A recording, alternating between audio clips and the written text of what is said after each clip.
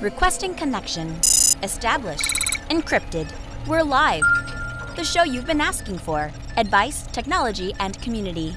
Linux first, all others second. This is Ask Noah.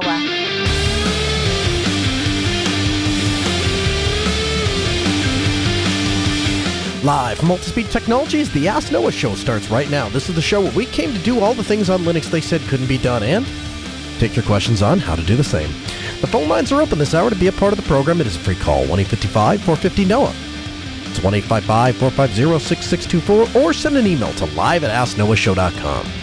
My name is Noah Chalaya. I am your host. Delighted to be here as another episode of the Ask Noah show kicks off this hour. Ransomware is on the rise, and if you don't think this can affect you, then you're living in a delusion. I have dealt with more clients in the past 8 months dealing with ransomware and cryptoware than I care to count, because it's not a fun problem to deal with. Some of the underlying technologies that we use to resolve the problem, and watching the expression on the client's face when we can use ZFS snapshotting, for example, to roll back to any given moment in the past 2 weeks, those things are fun. But they're not fun problems to solve because we're not really building anything. We're just tearing down the nonsense that people with too much time on their hands and misguided youth put up. If you're not familiar with what cryptoware is or ransomware, it essentially is software that encrypts your data and uses that encryption key against you as a means of extortion. So they basically say, you've got 24 hours, give us a few $1,000s, and we'll give you the key to decrypt your data. Now, there's two ways that you can go about handling this. The official stance of Multispeed Technologies, anytime we're called into a client to discuss that, is don't pay the ransom. And we tell people not to pay the ransom for one reason and one reason only. It tells the attacker that their venture is profitable. And so if we can eliminate people ever paying the ransom, it won't be worth the time of these people to actually write the software or maintain servers or risk getting caught and all those other things because nobody actually pays it. That's answer number one. That's the official answer that we give clients. Here's the unofficial answer that you'll get here on the Ask Noah show. The unofficial answer is, and I will tell the client this if they ask me directly. Well, if they ask me, what would you do if it was your data? Do you want the data back? If the answer is yes, pay him. Pay him. You screwed up. You screwed up in your data backup plan. You screwed up in your data management plan. And now you have to bite the bullet. And part of that biting the bullet is the fact that you're going to have to pay somebody for the key for your data. Well, there's a new ransomware out, and it's called NextCry. NextCry has been found active in the wild, and it remains undetected by antivirus engines and other public screening platforms. Now, the important thing about NextCry, as you might have picked up by the clever name NextCry, it infects Nextcloud servers. And guess what? They run Linux. I have articulated since episode 1 of this program, and I stand by this, that Linux is a more secure operating system than Microsoft Windows or Mac OS. But I'm also not ignorant, I'm also not blind to the fact that any operating system that executes code can be used maliciously and or negligently. If the only thing that separates good code from bad code is the intent of the author designing it, right? And so we use encryption for good. You can automatically encrypt encryption and use files for bad. It doesn't mean that AES is bad. It's great encryption. But this is being used in a negligent way, in a malicious way. Now, NextCry is a Python script compiled by a Linux ELF binary using PyInstaller. The ransomware then uses a base64 algorithm to encode the file names. Now, the interesting aspect about this, it uses AES-256 to encrypt the files. And then the key is encrypted with RSA 2048, and the public key is embedded inside of the code of the ransomware. And so essentially what happens when this code is executed is the ransomware first searches the Nextcloud file share and the sync directory, and then it reads the server's config.php file, and then it deletes the folder that could be used to restore some of the files, and then it encrypts all of the data and gives a message to the user saying, hey, your data is encrypted. If you want it back, pay us. And that's bad. And Linux servers are the focus of this threat. Nextcloud servers, people like you who host their own files, are the target of this threat. We'll go to the phones. There's more to discuss here. If you'd like to add your voice to the conversation, we invite you to do so at 855-450-NOAH. It's 855-450-6624. The email, live@asknoahshow.com. Rob from Michigan joins us. Hey, Rob, welcome to the Ask Noah Show. Hey, thank you. Been catching up on a lot of your past episodes, and have been enjoying it and learning a lot. Thank you. We appreciate it. So I have two questions. First one is about Microsoft Edge. I have been using it for a couple specific purposes. One of them is the text-to-speech that they have is actually really good as an accessibility feature, and it really helps people that are really have issues reading. And it's been an amazing feature. So what I'm wondering is, do you have any suggestions? I haven't been able to find something that is halfway decent that I could run on Linux or Windows, any platform. A text-to-speech engine. The only one like a screen reader. Yeah, the only one I'm aware of is Orca. And so a good friend of mine is visually impaired, and so he actually relies on Orca in order to simply use his computer. And he tells me that it's sufficient. Unfortunately, I feel kind of out of place answering the question, to be honest with you, because I don't rely on a screen reader for anything. So anytime something's talking to me, I find it to be an irritation. I'm like, I don't really want this thing talking. I can just read it myself. So I'm probably not really qualified, I guess, is the best answer to tell you. But what I will tell you is, from the people that I do talk to on a regular basis that do rely on screen reading technology, Orca seems to be the one that they gravitate towards. I believe, if I'm not mistaken, Orca is powered by the... No, that's not right. That's something else. But Orca is the software I think that you're looking for if you're looking for a good screen reader. At least it's the best one I'm familiar with. Okay, well, I will definitely check that out. Okay. The other one, the second question on Edge, hopefully is a little bit easier. So one of the other things in my new position, in my job, they've been using G Suite, and moving over to G Suite, I'm not a fan of it, but have to use it. One of the catches is everything is in a tab in my browser, and it's extremely difficult to adjust to it by workflow. So in Microsoft Edge, there's this function where it installs it as an app and basically moves it into a windowed version of the web page that I can treat as an application. Mm-hmm. Without going into Electron or some own development myself, is there a simple way to kind of move web pages into more of a windowed app without just having a whole bunch of tabs flying all over the place? Yeah, there is. In fact, there is a web wrapper software that turns any web page into a standalone Linux app. I can't think of what the name is off the top of my head, but I will find it for you. You are correct in saying, though, that to wrap a website into an Electron app does not take a huge feat of coding. It's probably just a couple of lines of code to make that happen, and that's also something that would be fairly straightforward and very easily deployable and updatable. So I wouldn't rule it out per se. But there was an app that I had found a while back that's literally what the application did. Was you install the application, you gave it a link, and it generated a new icon that ran that web page as a windowed web wrapped application. And I'll dig it up for you. I don't have it off the top of my head, but I'll find it and throw it in the show notes at podcast.asknoahshow.com. Okay, that would be perfect. The last thing, I was listening to an older episode, and you had a guy who was talking about doing some volunteer services. Mm-hmm. And I looked a little bit, and I figured I'd just save it for this week and give you a call. So I've been doing IT solutioning and engineering and sysadmin, all this type of stuff for close to 20 years now. And Sure. I'd like to find out if there's a good way to connect with nonprofits or schools or other places like that that can't afford these types of services but could benefit from them. I've tried contacting like local school here and there, and most of them already have somebody. I don't really want to be going, virtually, door to door asking and whatever, but you know of anything like that? Or Yeah, there's a couple different ways to do it. So the first thing you need to do is define a system for yourself. This bit me a while back. I was at a point where every time I'd get on an airplane, or every time I would be in an airport, or if I was in a public space of any sort, somebody would walk up to me and say either, "Hey, I heard your radio show and I really like it, and I had a couple questions for you if you have some time," or, "Hey, I heard you're the guy that works on this thing or whatever, and could you help me with this, that, or the other?" And what I found myself doing frequently was telling these people, "Oh yeah, sure, no problem. Just give me a call, shoot me an email, and I'll take care of that for you for free." And I mean, if you've listened to this program for any length of time, you've heard me do that on the air, right? Some we can't figure it out in a 5-minute radio call. I just set up a service call with one of our technicians, and I do it. The problem is, my accountants hate that, right? Because they get down to the end of the month and they go, "Why did we do X amount of tens of hours of work and we didn't even bill for it?" And I say, "Well, this nice guy I ran into in the airport, or this nice woman I met at the restaurant, and she needed some help, and so whatever."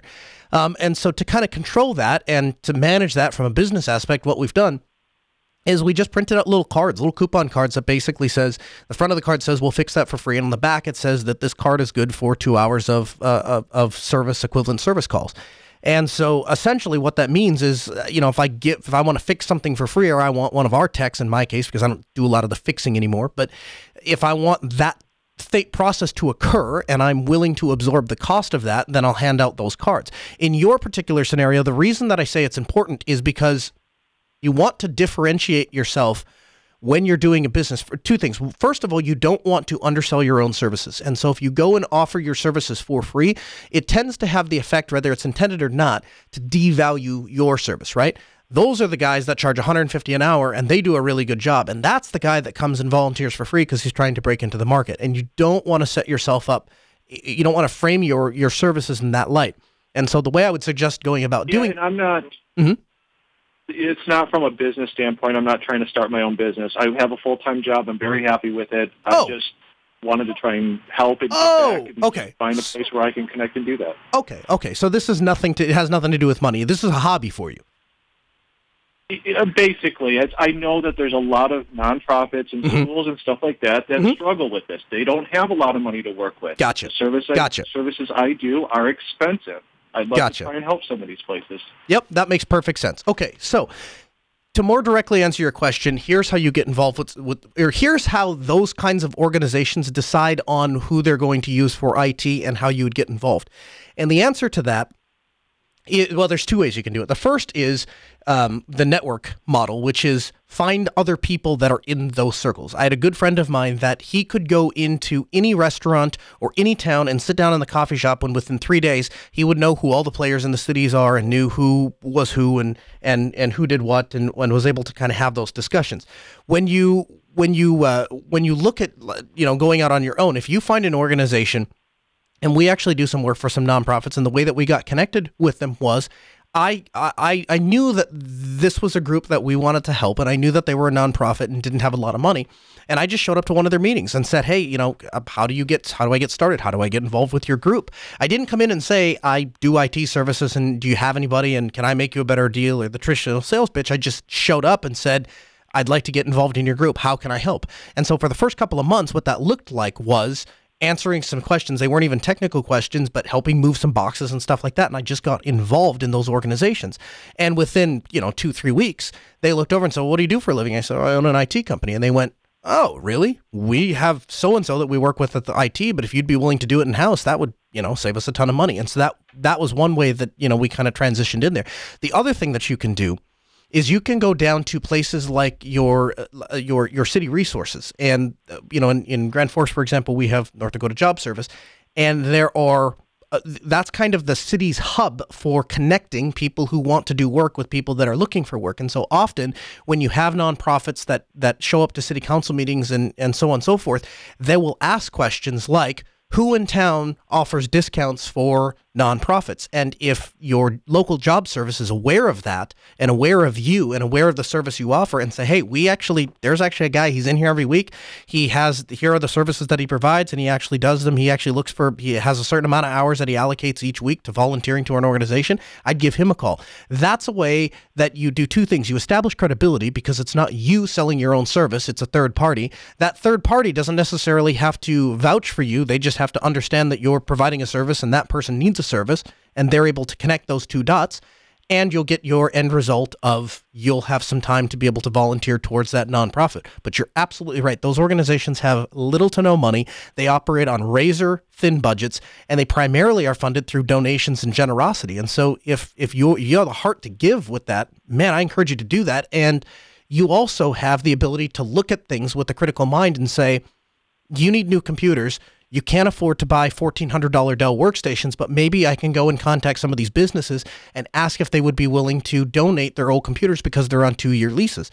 And if that becomes the case, go to places like hotels, go to places like if you have any factories or large offices, law offices, medical offices, all of those places are places that they like spending money on technology because, right or wrong, they believe that if they buy something every 1 or 2 years, it will make their practice run better. And so, it's better, yeah. Right, yeah. And so they take the old ones, and most of the time they're willing to just give them to you if you just ask, because they're usually sitting in some back storage room until John, the new guy, gets told, hey, would you go clear out those computers? They've been sitting back there for 5 years. Just go throw them in the dumpster, and then they get thrown in the dumpster. So if you go in there and say, hey, do you have anything from the last year or so? Chances are they're all around you. You just got to have the questions, and those nonprofits, those are the kind of steps, and those are the kind of things that they're not able to do, because if they went into an office and said, do you have any old computers? Most of those people wouldn't be able to identify the difference between a Pentium 4 from 1996 and a Core i5 from last year. They would have no clue, and you would. So it's a major benefit to them if you're willing to do that. Does that answer your question, or at least give you a starting point? Yeah, I think it's a good direction. Yeah. So thank you. Yeah, I appreciate the call. 855-450-NOAH. That's 1-855-450-6624. Of course, the email is live@asknoahshow.com. Make your voice heard and become a part of the conversation. Jason calls from Massachusetts. Hey, Jason, welcome to the Ask Noah Show. Hello, Noah. So I had called in for 2 different reasons. On a previous episode, I had called in and I was having issues getting audio to play out of my Valve Index HMD. Yes. And the egg's sort of in my face at this point. As it turns out, between when the Index had first come out and now, the workflow had changed. Originally, you just plugged it in and it appeared as an audio device. Now the way it works on both Linux and Windows, you plug it in, you start SteamVR, and then once SteamVR is started, then it appears as an audio device. Really? And sometime between, yes. So that was part of the confusion, and at some point between, when it came out and now, they fixed the bug. So audio just miraculously started working when I tested it again. That's awesome, and thank you so much for calling and let me know that. I appreciate that. There's so few. I always tell people, I'm like, call me back. Let me know how it works out, and I don't think a lot of people just get busy, but I really appreciate that. All right. Well, thank you very much for that appreciation. The second reason I had called in tonight is I am trying to print using a Canon printer under Linux. Now, I have stock Ubuntu installed, and without me even doing anything, it appeared in the printer section as one of those driverless printers, but it says beneath it, does not accept jobs. And when I try to print a test page, it just sort of silently fails and nothing comes out of the printer. Now, I've heard things about using the CUPS web UI to add a printer, but when I do that, it gives me the error unable to copy PPD file. There are a couple different ways you can go about solving this problem. None of them are perfect, but I think you'll be able to get it to work. So let's start with this. So Canon is notoriously kind of an unfriendly company printing with Linux usually. Canon is to the printer world what Epson is to the scanner world. Sometimes they make really, really high quality products, and every once in a while they kind of throw Linux a bone. And so it kind of works, but then the vast majority of them don't work out of the box, and so it requires a little fiddling. The best way that I found to get Canon printers to work on Linux is there's a PPA that can be added, and it has a here it is, Michael Cruz.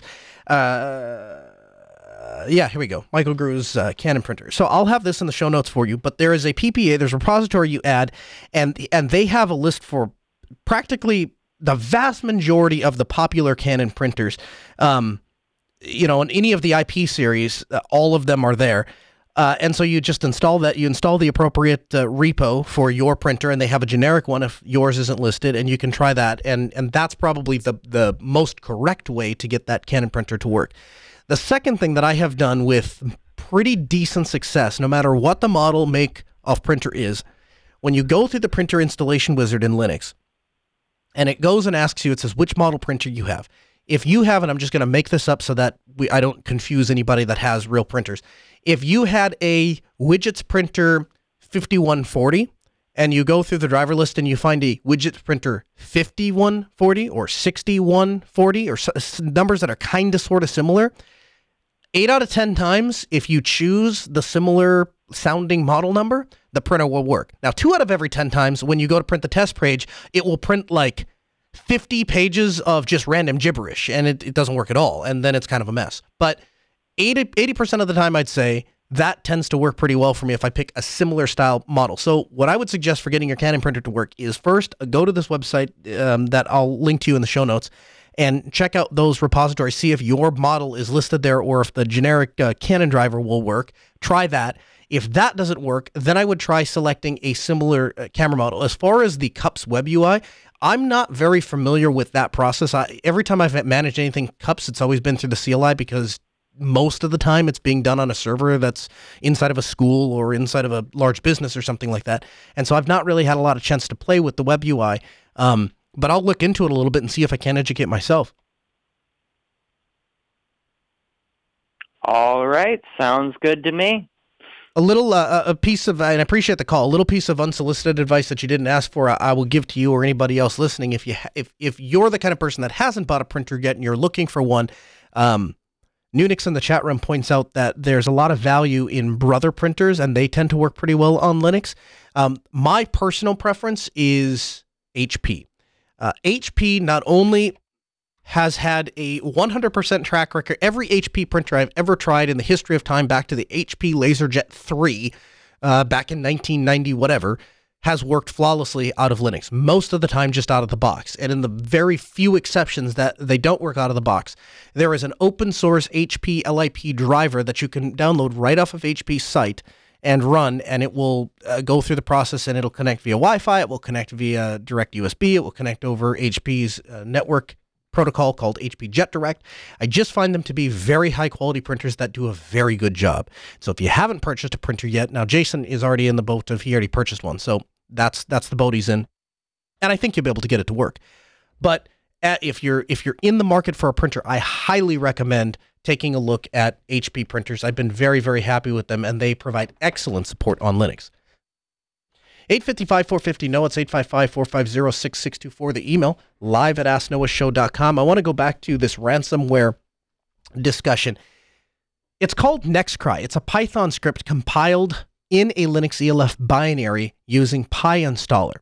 And part of it is that Linux servers are now very dominant Linux is very dominant in the server space. Additionally, self-hosting has just taken off because people are starting to care about privacy and people are starting to care about control. And I think there's a certain aspect of people are tired of going from one organization to the other and one service to the other, and they just go, screw it, I just want to install it and have it myself. We have done more self-hosted installations of Cfile and Nextcloud, more than I care to count. In fact, our team at this very moment is working on drafting notifications to all of our clients that we manage their Nextcloud instance to let them know about this specific threat. And what you have to understand about people that self-host, the vast majority of people that listen to this show probably are the kind of people that are actively involved, because most of you are either in the IT profession or you do it so much as a hobby that if you ever stepped into the professional world, quite frankly, your professionalism would be indistinguishable from that of a, quote unquote, defined professional.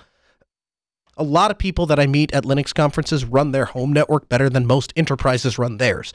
So I'm not trying to pick on home users by any stretch of the imagination, but outside of the audience of this show, there is a group of people that get on the internet and do some quick Googling and say, I want to get started in Linux. That's great. I want to self-host. That's great. And then they self-host, and that's great. The thing where they fall down on, the thing that they miss, is they don't manage the thing well. They install it, they just leave it out in the open and just assume that it will be fine. And if you're not updating your machine, if you're not paying attention to best security practices, if you're not paying attention to current threats, then this is the kind of thing that bites you. And what terrifies me is I'm petrified that as this kind of attack becomes more prolific and people find that it is profitable because you're taking all these people's data, and Nextcloud, for most people, hosts large volumes of data and very important data. That's why they wanted to self-host it to begin with. I'm afraid that it might start to discredit the stability and security of Linux.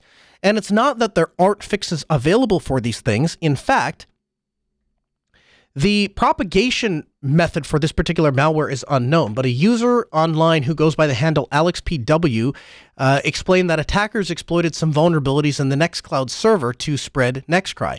And so on October 24th, Nextcloud had released an urgent alert for Nginx that was believed to be the exploit and the issue available to the public. And so Nextcloud admins were recommended to upgrade their PHP packages and the Nginx configuration to the latest version. And if you're doing that, you're going to do everything you can to stay away from these viruses. And of course, then we have to have a conversation about backups. Backups are insanely important for anything you care about. Backups should not that is not a drop-in replacement to say that I have a reliable file system. We talk so much about ZFS and ButterFS and X4 and XFS and all these different file systems because we think that's the way that we keep our data safe, and it's not. A reliable backup method needs to be in place. The data should exist in three places. Backup should be automatic. Backup should be frequent. Backup should be multi-layered. Having a spare USB drive that every once in a while you make a copy of your data onto is not a backup solution. It's a haphazard effort into trying to make yourself feel better when you sleep at night. I store all of my important information on a ZFS cluster because I believe that ZFS is one of the best file systems out there to handle keeping my data available to me. But that has nothing to do with keeping the data safe. That's just keeping the data online and available to me. I take hourly snapshots of that data, so in case there's an accident, somebody inadvertently clicks on something in the house, I inadvertently do something stupid, I can roll back to a previous snapshot. Then I have a backup that exists on site that every night backs up the ZFS cluster. And then every week, there's an offsite backup that occurs. And I won't go into the very specifics for some security reasons as to how I implement all of that, but the backups exist and the data exists in three places, and there's actually some other stuff that goes into that. You have to have a backup solution. Every organization that we work for, we recommend a backup solution, and we will implement that for them, or we will explain to them how they can implement it themselves. I don't care if you do plug in a USB drive and just copy your data onto it every night. As long as you're doing a backup, do something. Doesn't matter if the system is perfect, just have something. And of course, there are better solutions than others. But if you have a backup solution in place, getting hit with something like this is really not that big of a deal. You take the backup of your config, you reset up the Nextcloud server, you put the backup of the config on there, you update the server, put the backup of your data back on the server, you're all good to go. So that's what I'd recommend you do. Again, 855-450-NOAH. It's 855-450-6624. The email, live@asknoahshow.com. Colonel joins from the Northeast. Welcome to the Ask Noah Show. Hey, it looks like you're pushing all the buttons right this week. I know, right? The problem is when I'm off for a week, then I forget how everything works because I'm an idiot and I'm only in here an hour a night or an hour a week. But yeah, when I'm in the swing of things, then it's fine. I can get everybody on the air. Everything works great. All the music fires. I can hear myself. I think you can hear me. Yep. So a few things for your previous caller with the printer issue. I have ran into no end of problems with Ubuntu trying to auto-configure printers. Oh my gosh, yes, right? And I've actually found that it's an Ubuntu-specific issue.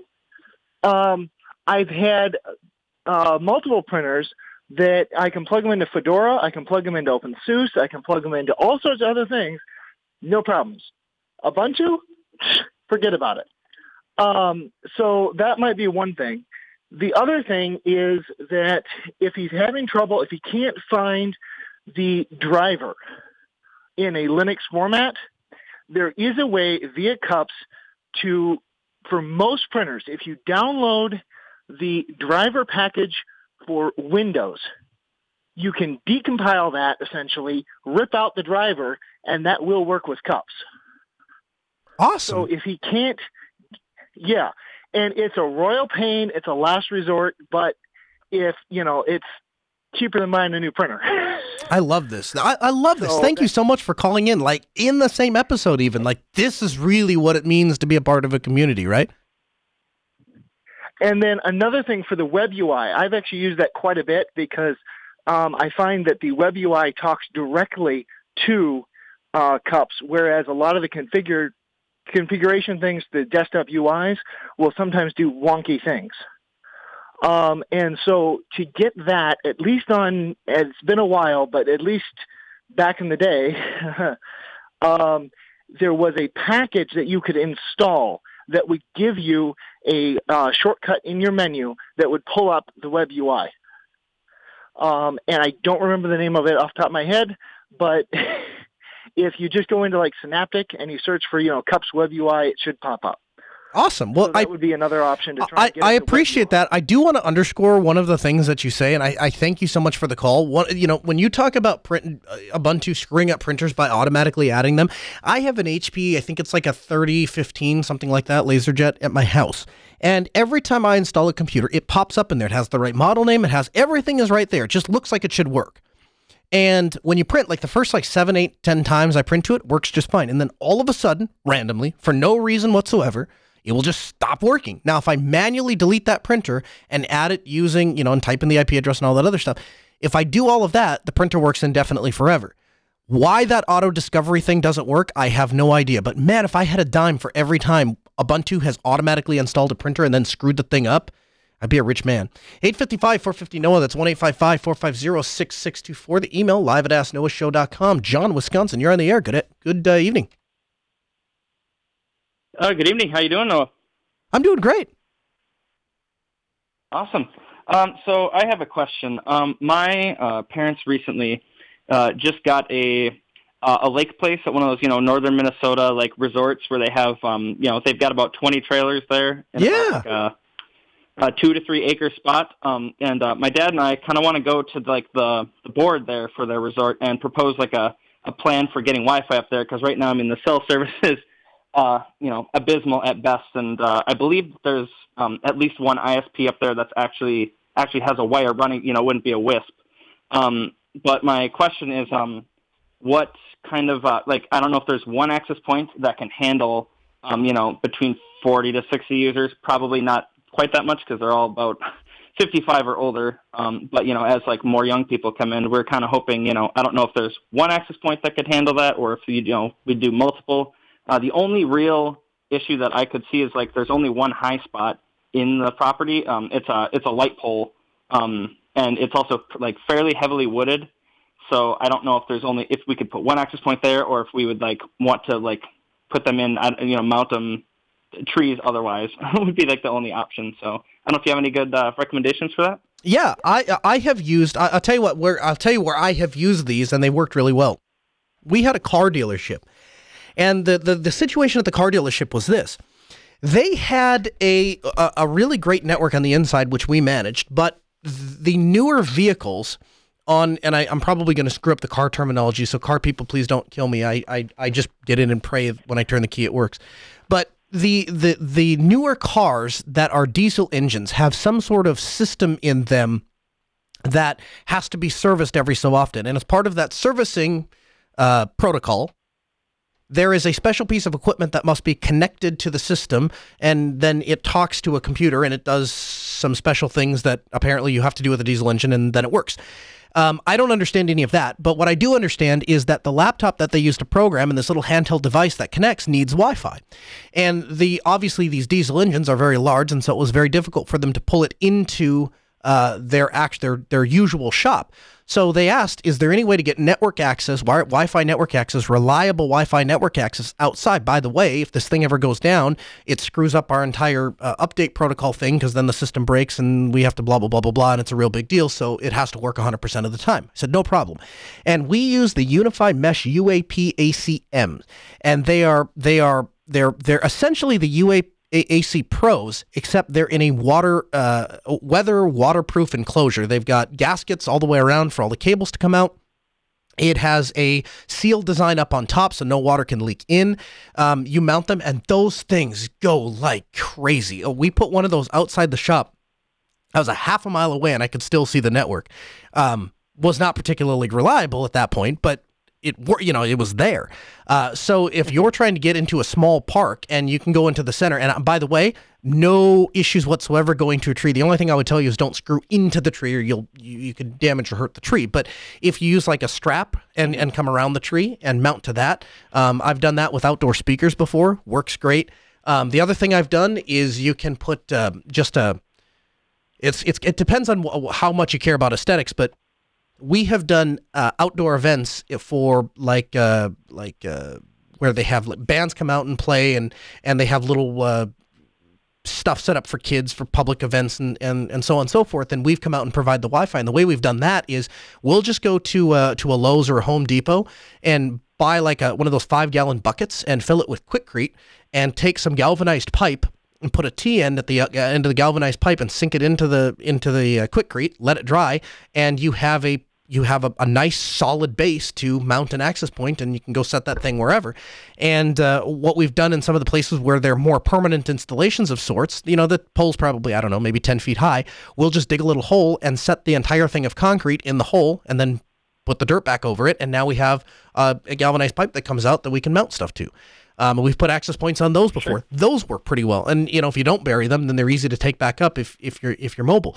So yeah, no, I think there's great options for getting outdoor access points. By the way, XM in the chat room says that if the strap 2 could cut into the tree long term. So I guess be a little cautious of that. But I'm no tree expert.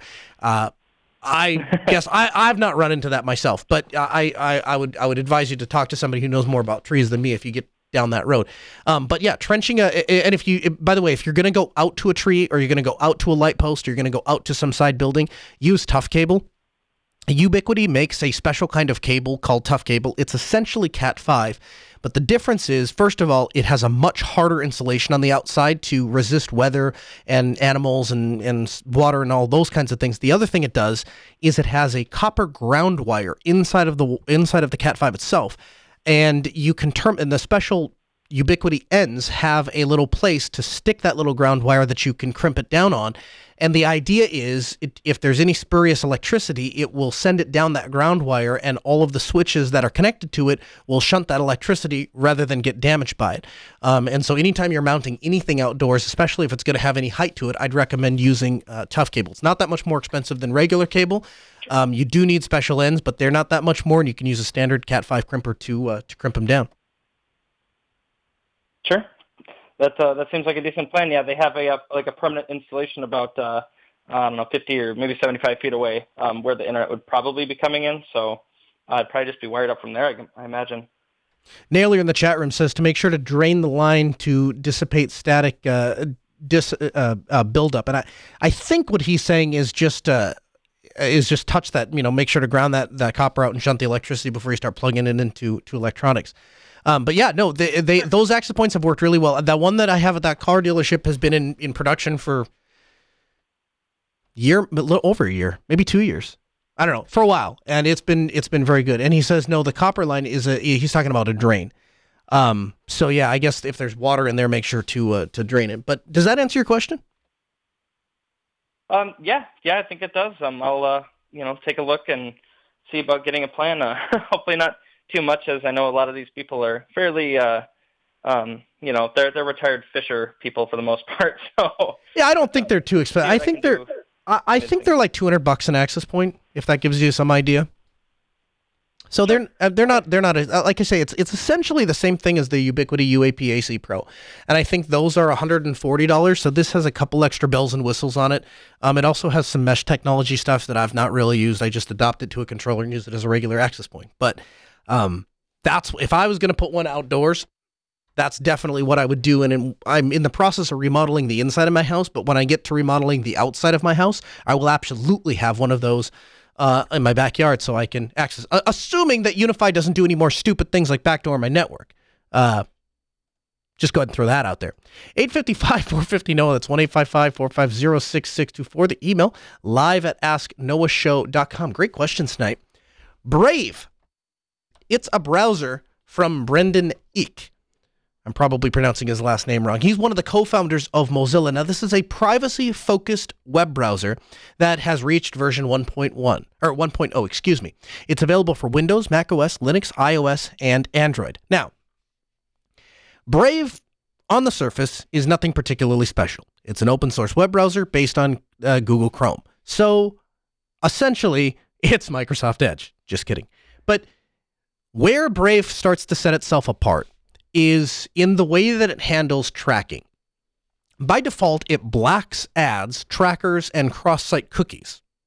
Now, this feature they call shields. And there's an icon in the toolbar that tells you how many items have been blocked. And typically, you'll see numbers in the 30s to 40s. Now, if the site is what they describe as being well-behaved, or if you want to allow ads to be displayed, or if it's so badly behaved that you simply can't get your work done with shields on, and you're desperate to see their content, then you can go ahead and disable shields by clicking on the icon. Brave aims to be an alternative way to fund web publishers. Here is the problem. Content started back, hundreds of years ago, where somebody would write something down on a piece of paper, and then they would sell that piece of paper to as many people that were willing to buy a copy of the piece of paper to read what's on the piece of paper. And then we got to things like cable TV, in which people paid money to consume content over their TVs. And then we had things like SiriusXM radio, where people paid to consume audio content. The internet posed an interesting challenge. Everybody had access to the internet for free, or they paid their ISP and assumed that everything after they paid their ISP should be free. And slowly, one by one, journal companies and magazine companies and newspapers and television shows, they all went away, or they adopted to make their content online. But a problem existed. There's no way to fund that. There's no way to make money. So they did what anybody would do if you were creating content and wanted to be paid for it. Hey, if you want to read the content, you'll just have to pay us. And so they put paywalls up. Well, not just the open source community, humanity at large just totally rejected that. I'm not paying to get into your stupid site. I should be able to see that content for free. If you're not going to charge me, I'll just go somewhere else. And people did. And where did people go? Facebook, Yahoo, Twitter. So they went to social media where people would share their own versions of either free news stories or irreputable news stories that were, of poor content, had poor quality, had poor writing oftentimes, and frequently were not accurate. And that has led to a problem on the internet. And so what Brave is trying to do is offer an alternative funding method for people who want to publish content online. And they're doing that with what they're calling the BAT system, or the Basic Attention Token. Now, the Basic Attention Token, or the BAT system, is in effect a cryptocurrency. You can opt into Brave Rewards, which means that you'll see ads in the browser. By default, you'll see 2 per hour. These ads will be published by Brave rather than the sites that you visit, which also means that you're going to get a consistent experience. One of the things that drives me nuts is not necessarily the ads. If we had ads around the browser, around the content I'm looking at, fine, knock yourself out. I'm not going to look at them, but knock yourself out. What I can't stand is when I go to a site and it takes over the site and interrupts where I'm reading and redirects everything and puts this big pop-up thing in front of me that I'm trying to click out of or close, and then they hide the close button so you can't really get to it, and it's, save 15% off your next order of, pistachio nuts. And I'm like, I don't want pistachio nuts. I just want to be able to read what's on that kind of stuff drives me nuts, right? And it's because it's not consistent. I have to stop what I'm doing, find where the close button is. If I can't find the close button, I have to use, Nuke Anything or some other extension to get the thing off my screen so I can go back to what I was doing. And if my choice was between doing that or paying the website, 3 cents or something, I'd just pay the website 3 cents. I'd be thrilled to do that. I want to see the content. I'm not signing up for $19 a month to read one article. I'm not creating an account. I'm not putting in my banking details. But if there was some automatic way that a couple of pennies could go to this site and I can read their content, which I'm interested in, yeah, I would totally do that. So this creates a system in which you can do that. The ads are published by Brave, and the ads earn BATs, or again, the basic attention tokens. And you can spend BATS by donating them to websites that you either like or frequently, or websites that you think have been very respectful of trying to do ads carefully. Currently, 300,000 sites are registered, and via an auto contribute feature, you can use them as you wish. Now, BAT is built on the Ethereum platform, and a token currently trades for around 25 cents. That's a pretty reasonable rate. I will pay $0.25 to visit a website if the content is valuable. And as a talk radio host who does show prep, I frequently find myself on news sites that have paywalls. If I could pay 25 cents to see an article, I would do that all day long. In fact, tie that to my bank account. Please take my money, but stop with these injecting ads. Now, here's one of the issues that, as this came out, it's not being very well received. People on Reddit are furious. People on the I think I got this off of the Register. People in the comment section there are furious. You do a quick Google search of the Brave browser. That's not a privacy respecting browser. It's a way for them to make a bunch of money on ads. This is not ethical, blah, blah, blah. Even in our own chat room, we have people that are saying, hey, this oversimplifies the ads. And of course it is to a certain degree, because I'm trying to condense 25 years of economics and web development down into 15 seconds to get it tangentially related to the story. But the point is, web publishers need a way to make money. This is a way for web publishers to make money, and there are only three options as I see them. Either they can charge directly, and you can pay the site to see their content. You can pay with your privacy, and they'll let you view the content for, and I use my air finger quotes here, for free, but then they're going to sell your information and use that information to generate revenue. Or you can come with a third-party system like BATS, in which I buy tokens and I will give the tokens to sites that ask for them if I want to pay for them. That seems like a good system, and I don't quite understand why this is not being very well received. If this was made by some no-name guy, might kind of understand it. But this is made by the co-founder of Mozilla. If this was based on some like random cryptocurrency, anywhere, I could kind of understand it. It sounds like they're trying to base it on open protocols, albeit modified for their use. We all want content on the internet, and we all complain about paywalls. We all complain about ads. We all complain about privacy violations. So this seems like a really healthy alternative to me. A way in which you can pay for sites at will.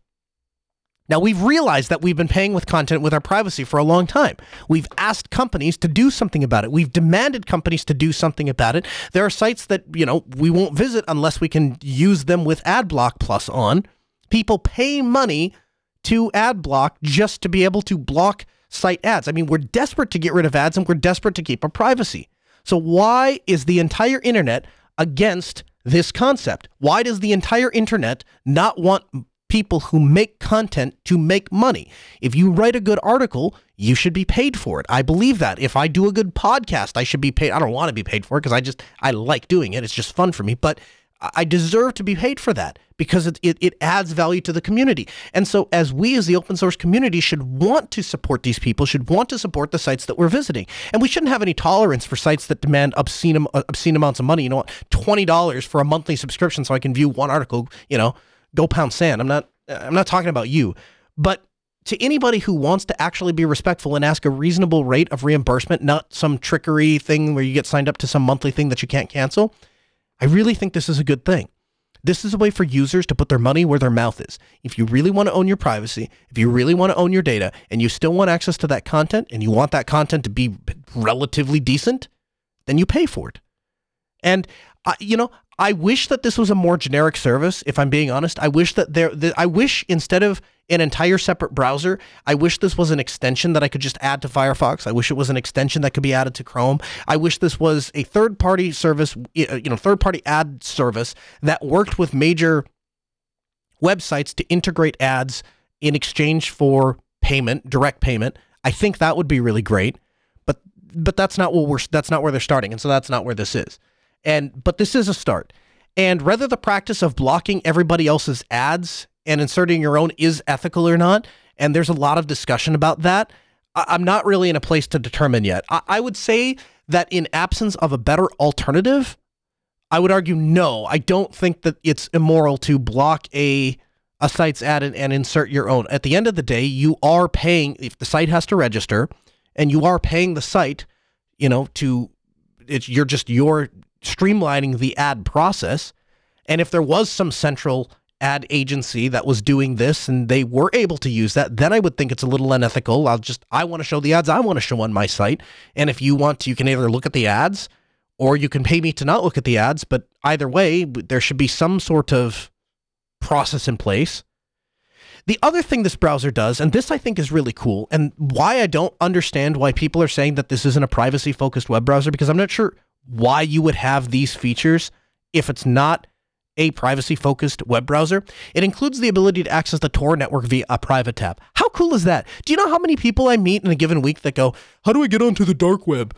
And of course, it's usually some stupid reason they just want to feel cool. But the reality is that a lot of people don't know how to install Tor and get it up and running. How cool is that you can do it just in a private tab? It'll automatically upgrade HTTP sessions to HTTPS where possible, and there's also support for IPFS.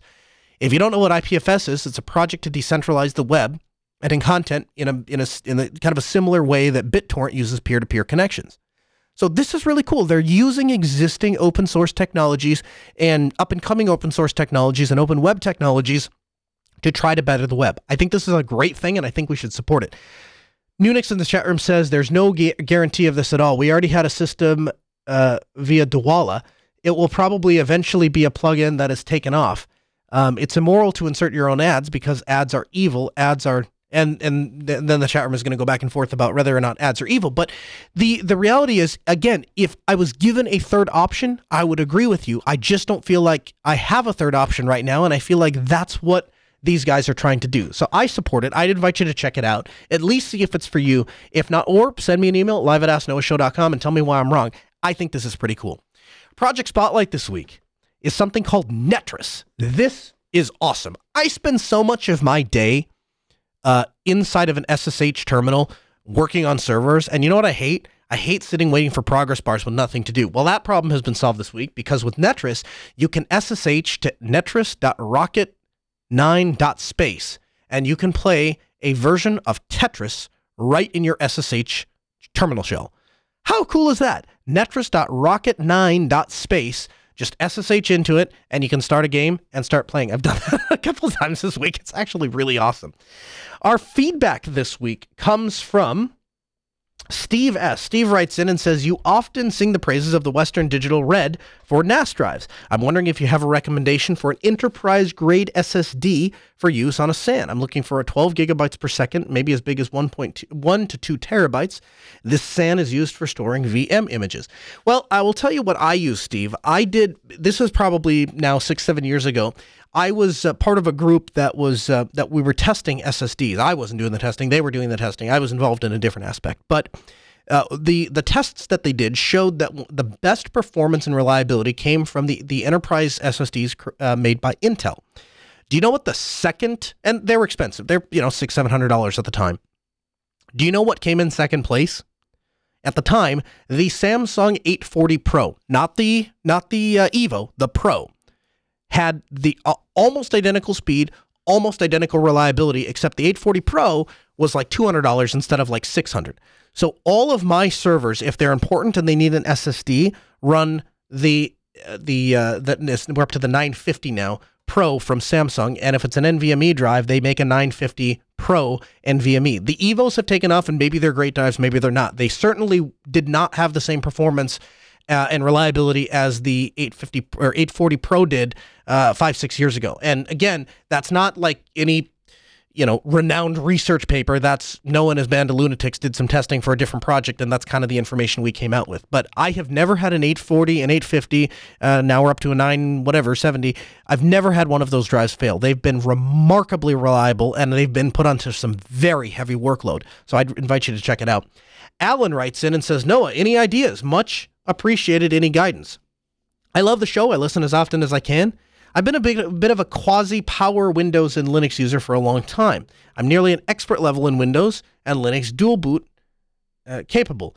For the life of me, I can't quite figure out how to get some Linux distributions to play nice in the dual boot environment, yet others, no matter how carefully I set everything up, CentOS and even sometimes Fedora blow away the master boot record.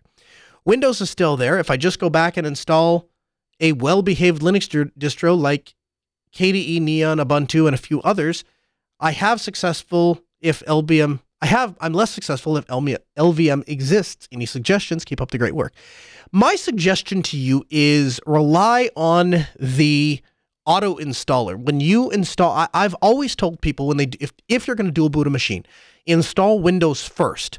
And then after you've installed Windows, then go to install Linux and choose the option that says shrink the hard drive and install Linux. I've never had that fail. I've never had that fail on Fedora. I've never had it fail on Ubuntu. I've never had it fail on Arch. That seems to work for me every single time. In fact, just last week, I actually was talking with a guest who called in and asked a similar question about dual booting. And what I told him was, if you can't get it to work, find a well-behaved Linux distro and use that to fix your bootloader. And of course, there are third-party bootloaders that you can use if you really want to dig in and play. And of course, if you dig into Grub, then you can learn how to fix that properly as well, which is probably the correct answer. But I'm lazy and I don't do those things, so I won't recommend that you do. I would suggest just either installing a well-behaved Linux distro or choosing that auto option. If that doesn't work, then let me know, because I just haven't had that fail, and I'd just be interested if it did. Every week when we do this show, we have way more articles than we have time to reference. And I take all of those articles and I add them to the show notes. You can get those at podcast.asknoahshow.com. There you'll find everything we used on this show, plus all the stuff we didn't use this show. The Ask Noah Show continues next Tuesday at 6 p.m. Central. Huge thanks to Ben, our producer, Sarah, our call screener. This hour of the show may be over. There's plenty more content for you 24/7 at AskNoahShow.com. We'll see you next Tuesday, 6 p.m.